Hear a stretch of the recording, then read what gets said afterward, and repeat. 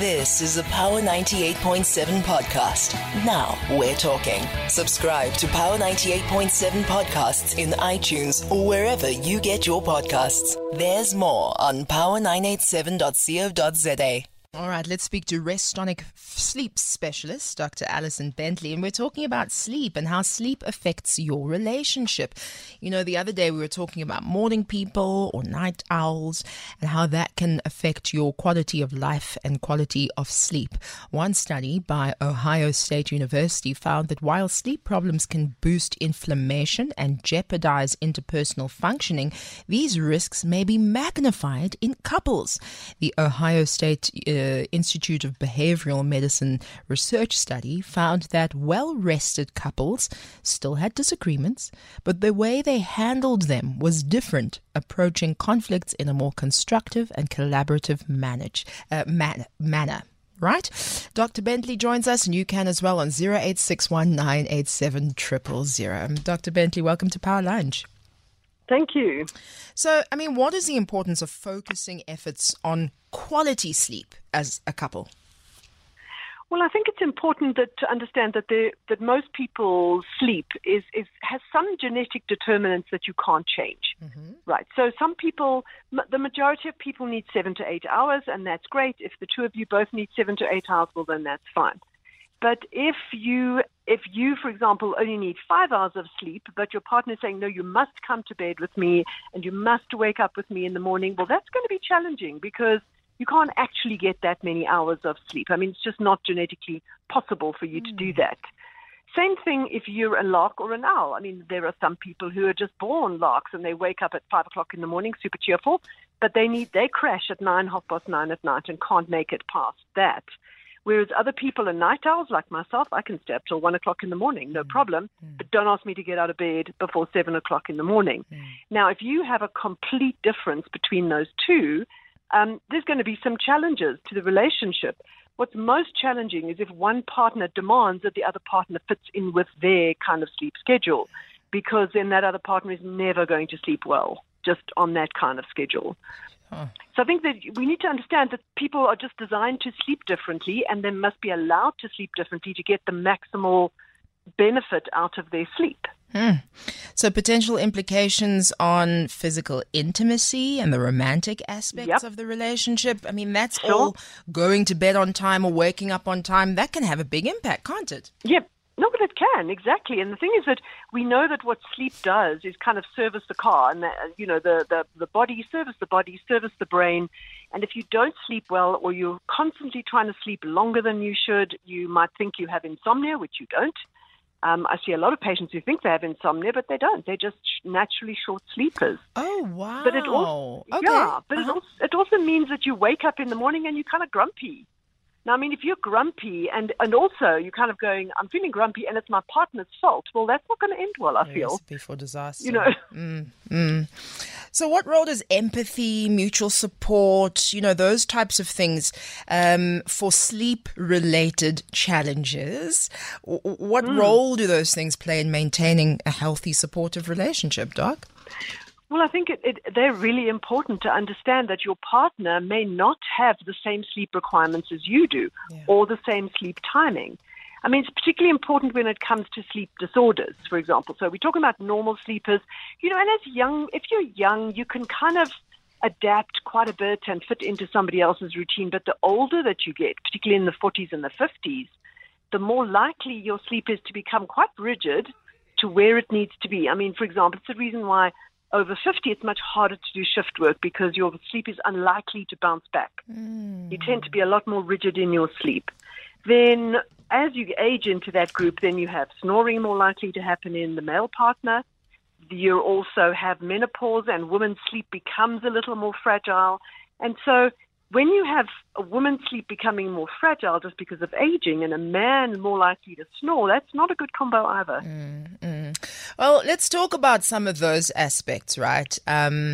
Like how cool it is in the room, how many blankets there are on the bed, which can cause frustration for partners if you kind of have different thermostats.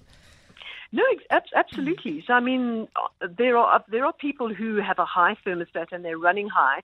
They're often people who find it easy to lose weight, for example, or easy to maintain their weight. And at night, they will often require very few blankets.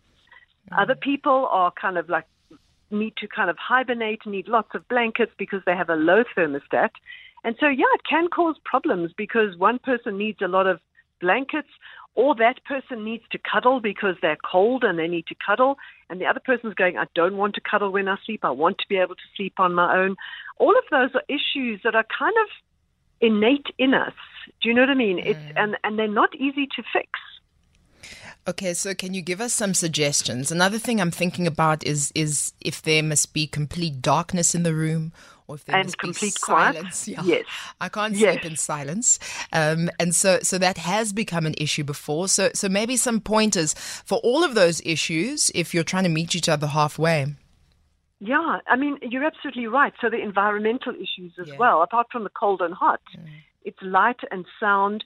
So I need quiet. Okay, my husband can sleep if there's like a war going on. I mean, it really doesn't bother him. Yeah. I'm very sensitive to sound, so I don't like that. I'm not so sensitive to light, so it doesn't really bother me if the light comes in the morning. Like I sleep through the birds, like they don't even bother me at all. But other people are acutely aware of the birds, and so they want to cut out sound. So I think it is, and look, it's not a discussion generally that you have with partners before you start sleeping together. Yes. So Yes. you kind of go, okay, so how are you with the light and the sound? How many blankets do you need? But do you need to should go to it bed be? early? Should it be one of those things on the third or fourth date? So let's discuss this. Should it be? Well, it might be. It might be something that you need to do, particularly if you are somebody who needs very definite kind of criteria to be able to sleep well. So if you're kind of going, I don't really care about the light, I don't really care about the sound, well, then maybe it's not a problem, you know. But if you are somebody who needs like deathly quiet and absolute blockout, well, maybe you should speak to your partner. I mean, look, I have seen partners who have come to me and going, we have just started sleeping together and we cannot do it. It just doesn't work. And it turns out that the female partner has an incredibly sensitive sleep and actually has insomnia but didn't realize it, because as long as they could control their environment, they were fine. Right. The minute you put somebody else in that environment, just breathing heavily, it was a problem. And I kind of went, dude, she's got to breathe. He's got to breathe. Okay, like he can't stop breathing. Do you know what I'm saying? Like that is not a problem. Does he? But yes, if you're that sensitive, then bringing a new person into your life, oh my gosh, that's challenging. Yeah. Yes, it is. So this, then people come to a doctor like yourself, or a couples counselor or therapist. I mean, how then in therapy do you address these issues?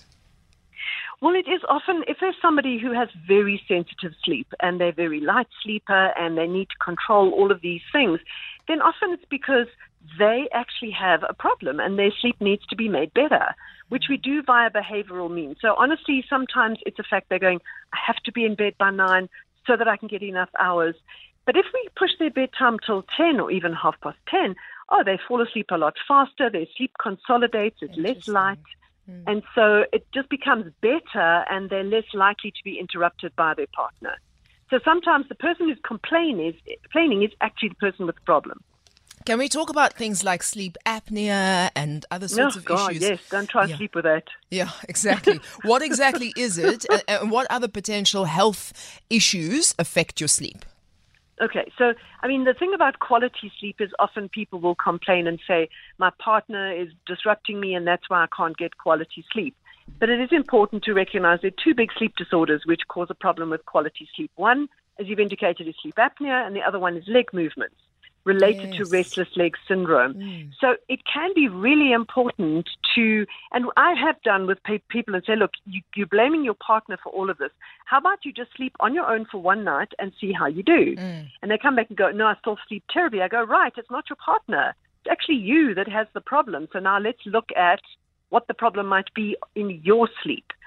So sleep apnea is an issue where the throat in the area behind the tongue collapses in on itself when you breathe in, often related to aging, related to increasing weight, related to kind of blockage of nose or increased adenoids or tonsils or the jaw. There's a whole, or reflux. There's a whole bunch of reasons why that collapse might happen. But when that collapse happens, really the only way that you can open up the throat and restore breathing is for you to wake up. Oh. So the brain wakes you up very briefly, often with a snorting kind of thing, jerking of the arms and the legs, and you go straight back to sleep. You don't even know that's happened. Your partner, on the other hand, if this is the first time they've witnessed this, is sitting looking there going, what is going on? This person is dying in the middle of the night. Good news is you're very unlikely to die because the brain will wake you up all the time. But for the partner, it can be very disruptive, partly because they're lying there. It's related to snoring. So there's very few people with apnea that haven't got a long history of snoring. But in apnea, the snoring stops, and there's this quiet patch for 10, 20 seconds.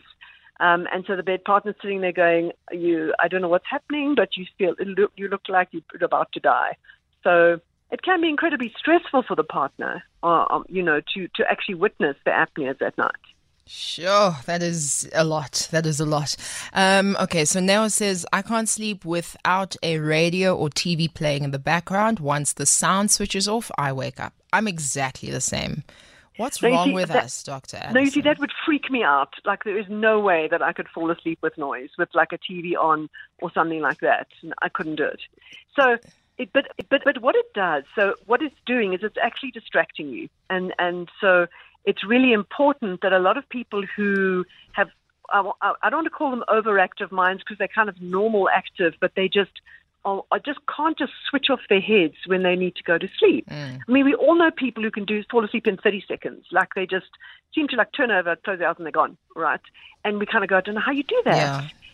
Those people are God's favorite people. Well, exactly. So, and they always have been like that. But some of us need a distraction to be able to fall asleep. So distract our head, our mind, so that our biology and our brain can actually do their thing and make us feel sleepy. So many people go to bed and they're not really sleepy. But if they read a couple of pages, or they play solitaire on their phone, or they listen to some music, or they listen to a podcast even, they find that distraction is enough to allow them to be sleepy and then to be able to fall asleep. So that's not unusual. Waking up as soon as the noise ends is a bit unusual.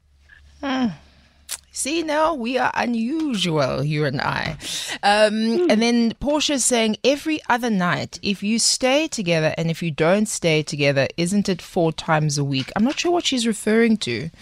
Did you mention something about 4 times a week sleeping in the same room? Okay, I'm not sure what that is, but no. So what I mentioned was, if you think that the reason why you're sleeping badly is all because of your partner, then what you should do is sleep on your own at least once, so that you can tell if that is really true or not. Yeah.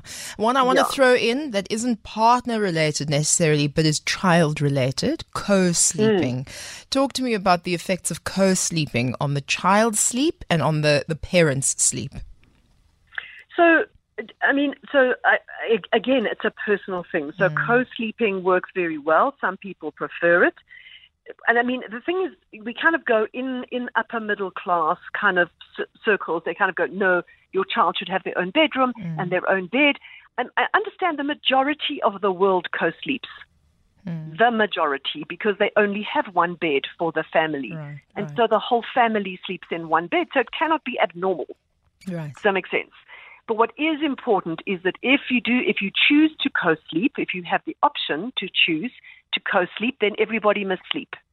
Okay. It is not okay to be co-sleeping, because that's the only way the child sleeps through, and the mother is hardly sleeping at all. That is not okay.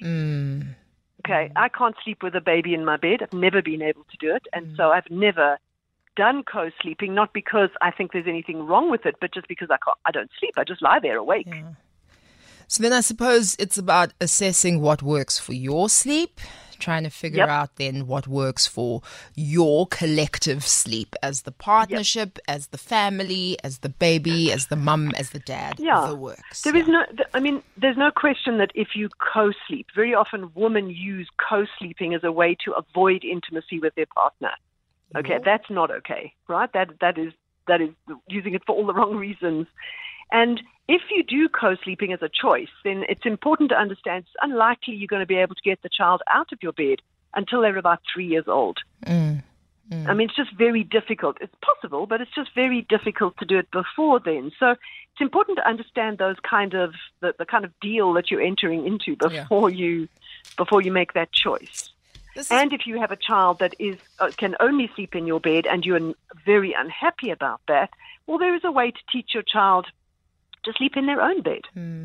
There's no absolute rule for everybody. We're going to have that conversation, as well as, I think, more of these sleep-specific conversations. Just the amount of response I'm getting is really great. Thank you very much for joining us this afternoon. It's a great pleasure. It's a great pleasure. I hope it was helpful. Thank you. It was. Dr. Alison Bentley, Restonic sleep specialist, talking to us about how sleep affects your relationships.